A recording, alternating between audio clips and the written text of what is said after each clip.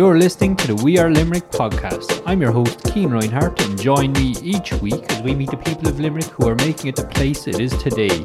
You can keep up to date with all Limerick news by following the hashtag Keeping Limerick Posted across all social media channels or visiting limerickpost.ie.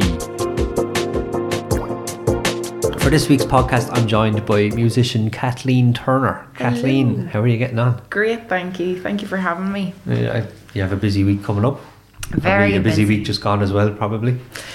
Yeah, it's all a bit hectic. Single came out last week.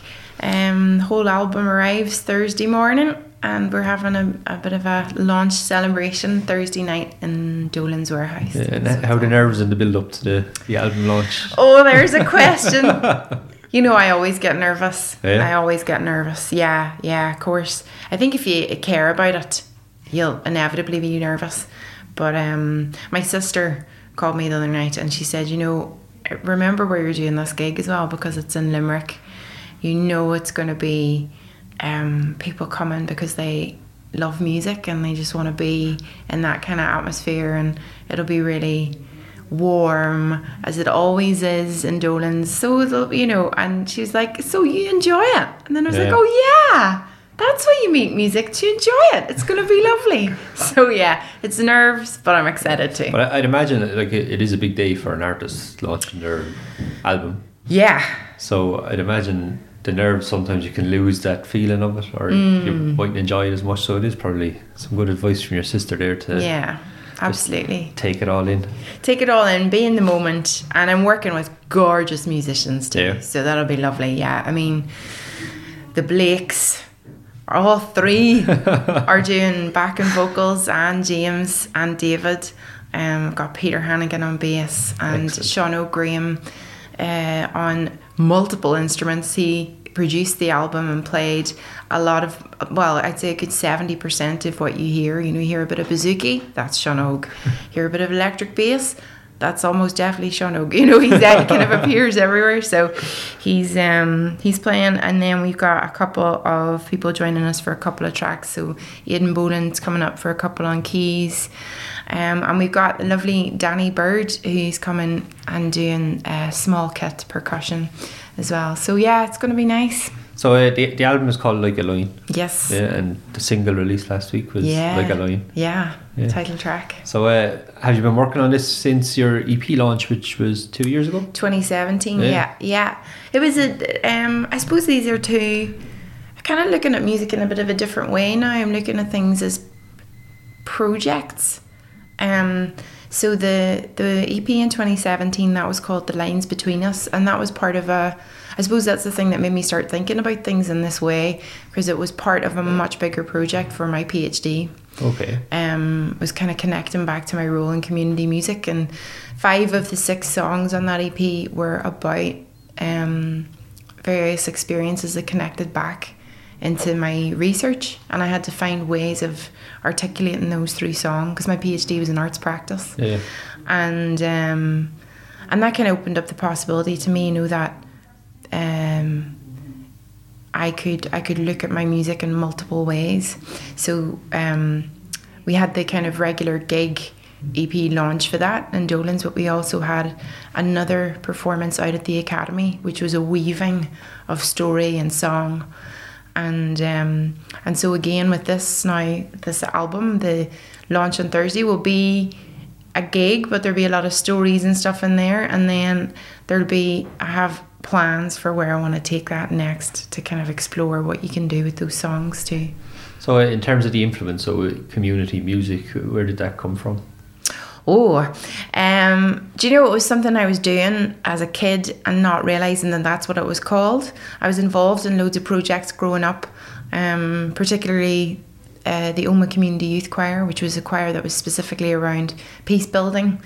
But I had no idea that was a kind of field of practice. Yeah. And then after I did my degree, I was over in Scotland doing English and politics, and then I came home and I just... I have my sister and Google to thank, because I was working as a temp trying to figure out what I wanted to do, and my sister sent me an email and said, look, you know you love music, you know you love the community, I just Google that and see what comes up. And I did, and the Masters in Community Music was the first thing that came up, and I was like, this is a thing. So I got my little, I put in my application, and I got my little suit. And I got the train flew down from Belfast and had an interview with wonderful Jean Downey and our amazing founder, Professor Micheál O'Sullivan, interviewed me, and I thought, there's not a hope I'm going to get in here. And at the end of the interview, they said, well, sure, we'll see you in September. And I honestly, I floated out of the place. And I it's never probably left. one of those things as well where you're thinking, did that actually happen? Yeah. Was I offered a place just there, or just... I can picture myself. I remember where I was standing, waiting to get the bus back to the train station, calling my mum and saying, I don't know if I understood them right, Mum, but they said see me in September. So I must have got in. And the sheer, just the excitement of that. And yeah, that I suppose just started the path, because I've been here 14 years now. Totally changed my life, that moment. Yeah. And do you enjoy being in Limerick? Oh, I love it. Yeah, it's home. It is very much home. I feel, because I left Tyrone when I was 18 to go to university. So this is the longest I've lived anywhere. Yeah. Since then. So you've been to Scotland? I lived in Scotland, Canada.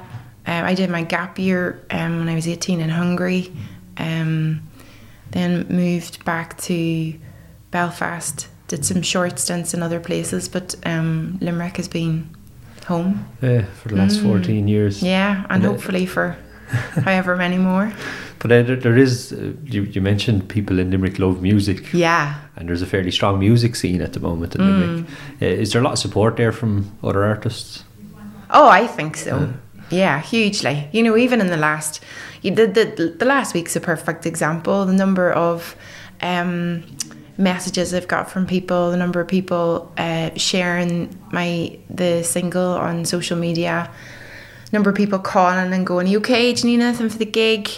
Patrick O'Brien, King Palace, who's opening the show on Thursday, sent me a text last night to say he was listening to the album on the big speakers with his girlfriend. I sent him a pre-listen download, Brilliant. and he was like, "I love it." So there's just such a sense of cheering each other on. And it's another form of community music, isn't it? It really is. Yeah. No, it all connects back together, 100%. I mean, actually, I think it's no coincidence that loads of the musicians in Limerick are also community musicians. There's a sense of sharing it back out, paying it forward, I suppose. I think we're all very conscious that we're only getting to do the things we get to do because somebody put faith and time in us. And so there's like a sense of a culture that you pay that forward. But it is tough to be a musician at the moment. You mentioned you're not releasing a physical copy of the album. Yeah. Like, things have changed a lot. Very much. Yeah. Yeah, I mean, I think I gave that a lot of thought in coming up to this, because I know it's lovely. I love having a tangible copy of stuff, but equally it adds a whole other layer. Yeah.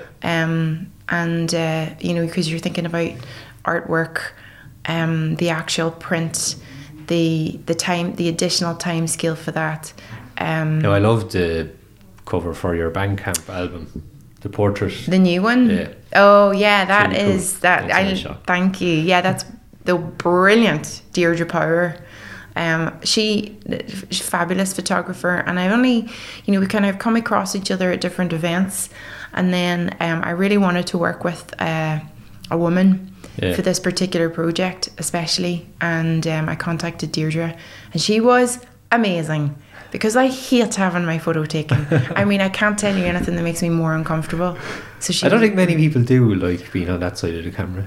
Oh, loathe it. But she was amazingly patient, and she and encouraging, and she was kind of teaching me as we went, and we came up with a couple of images in particular that really I felt very happy with, but also as well kind of spoke to the kind of topics that we had discussed that are on the album too. And then the tones in the photos stand out to me as well. They're kind of blues and stuff. Yeah, Yeah, power. Power. Yeah, Power. because that's really what we're what I'm thinking about in that album. Power, agency, bit of vulnerability in there.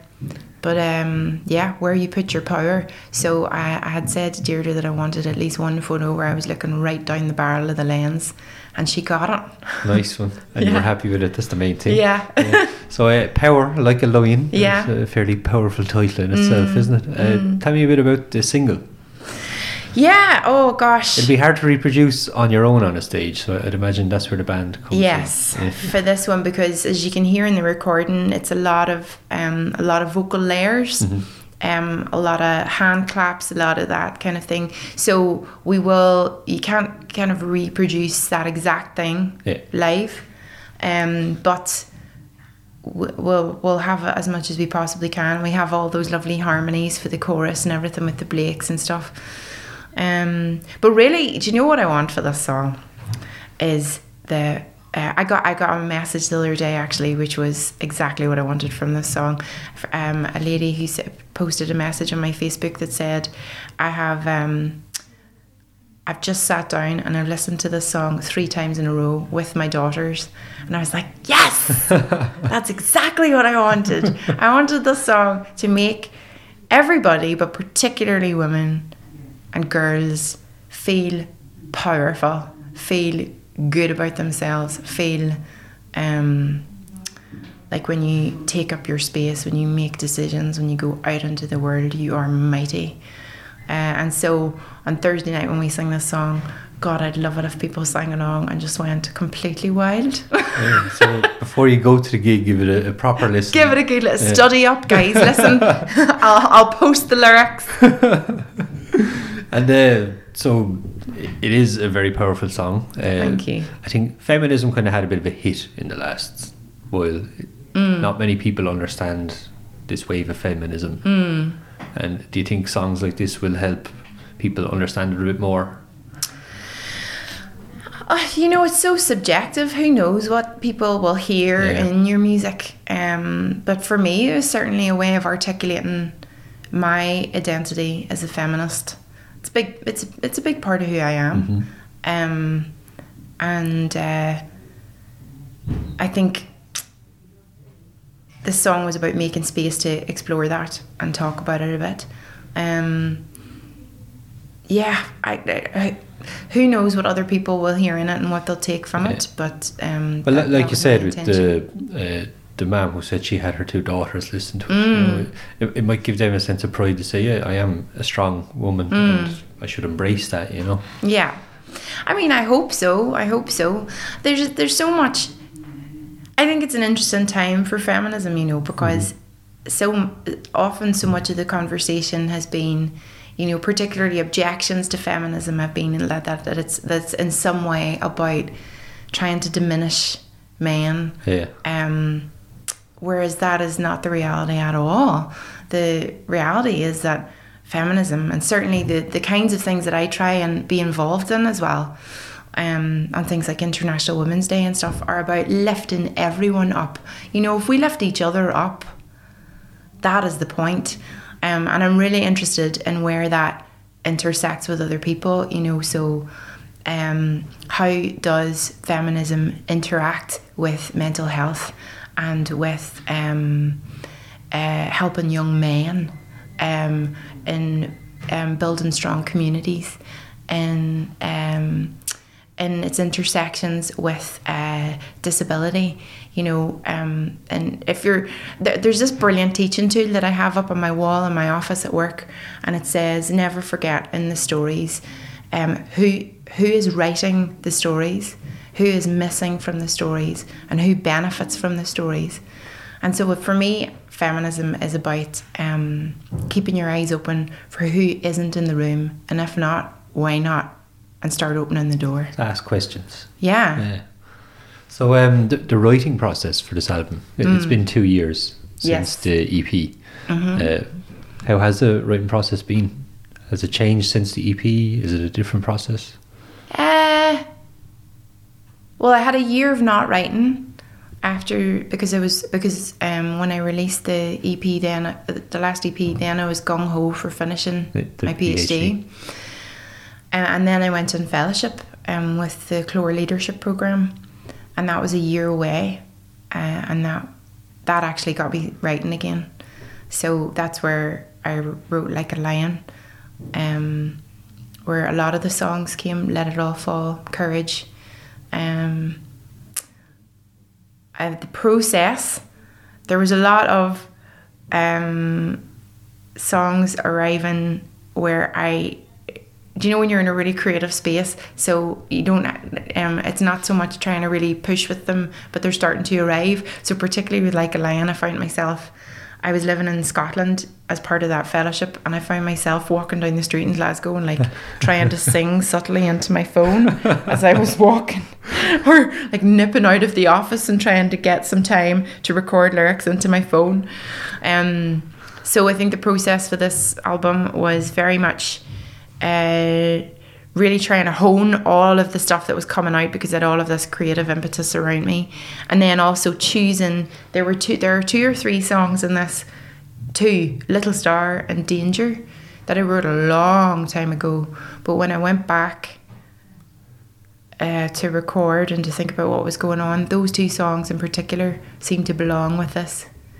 And they actually bookend the whole thing. Yeah. They're the opening track and the final track. Yeah. And was writing the album therapeutic or anything? Did you learn anything new about yourself while you were writing it? Oh, good question. Yeah, I did. I mean, I think the songs, you know, other people probably, you never know. Again, you know, you never know what people will hear in them.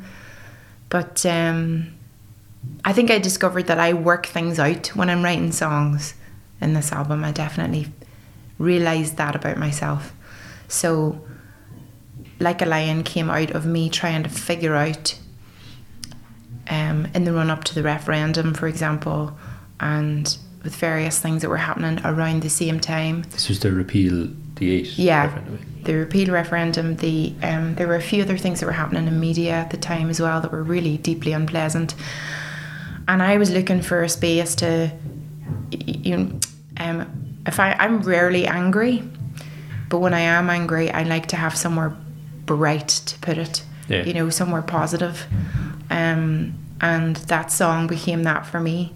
That was where I was going to work out where to put the rage. And there's other songs in there that are, you know, about figuring things out in various ways. And how about revisiting the 2 songs that you wrote a long time ago? Yeah.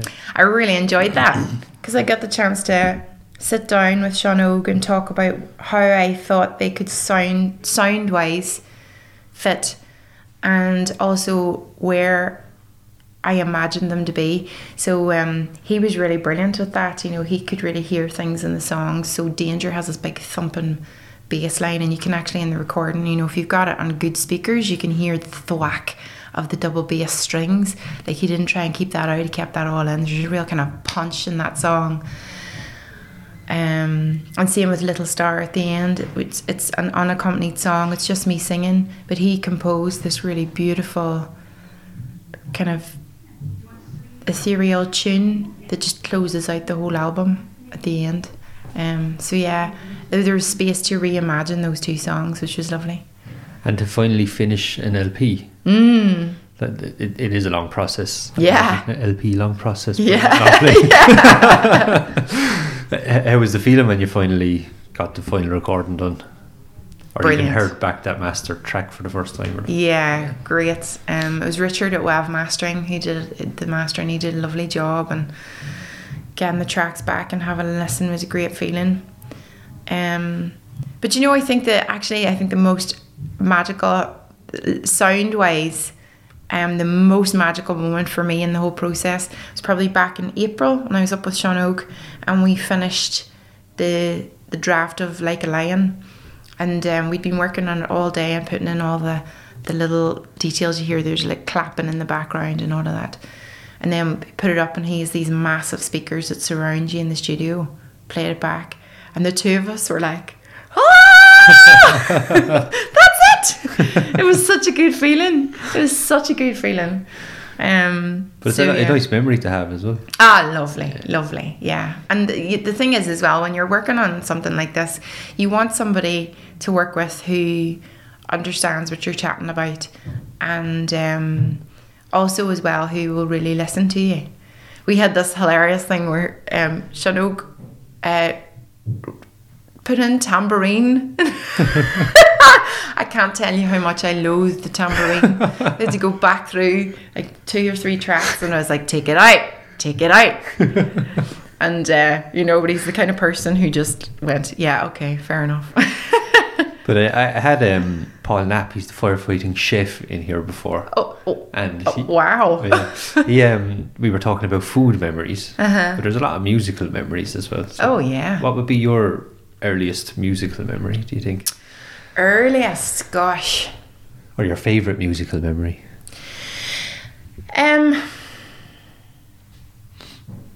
Do you know, some of my earliest musical memories are of the first time that I heard some of my favourite singers. I remember, so it's kind of hard to explain when you can't see me. Sorry, podcast listeners. But there's this feeling that I get when I hear a voice that particularly resonates with me, where it feels like I feel it right in my chest. It's just like a sensation of like a pull. Like, what a powerful sound. And I vividly remember the first time I heard Lauryn Hill sing and feeling that just like a grab at my sternum. And the first time I heard Aretha Franklin sing, I think I was about 13, and my sister gave me the double CD gold collection of Aretha Franklin, and putting it on my old CD player, and just having my mind blown by what she could do with her voice. Those are some of my earliest memories. Yeah. Very soulful singers as well. Yeah. Are you from a musical family? Yeah. Yeah. Do you know, well, musical in the sense that we would all appreciate music. Mum and Dad would have sung growing up. We would have all sung socially. You know, our primary school in particular had a real tradition of singing folk songs and teaching through song as well. And then I'm from a Methodist background, so there's a lot of hymn singing in that tradition, a lot of harmony and great songs for seasons. So nothing formal, just all very much in that kind of familial school church place. Mm-hmm. And then probably in a much more kind of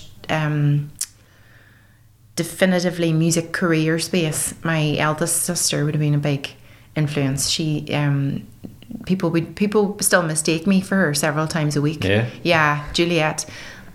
Is this the sister that told you to Google? Yeah, community thanks, music? Julie. Yeah. But yeah, she had several albums. Was really recognisable voice of a particular era of Irish music. She's 9 years older than me, and so I had that. So when I was kind of as a teenager going up through school, she was in her early 20s, playing gigs in Vicar Street and stuff, and supporting just like mad support gigs like Bob Dylan and ridiculous things. What was it like seeing her on stage opening up for people like that? Oh, amazing. I'm still, and she's not doing music now, she's moved on to doing something else, but I'm still incredibly proud of her, as I am my whole family in the different things that they do. But she had a real influence on me in the way that she related to audiences, and her lyrics, she really set a bar. She's really a poet. Her lyrics are very, very poetic. Yeah. And it was lovely to watch her, to hear her, to think about the way she crafted stuff. And she's super supportive of me. She really cheers me on. And you mentioned telling stories and stuff like that. So the role of musician is very different now, I think. Especially if you're a solo musician on the stage. You have to engage with the audience a bit. How do you find that?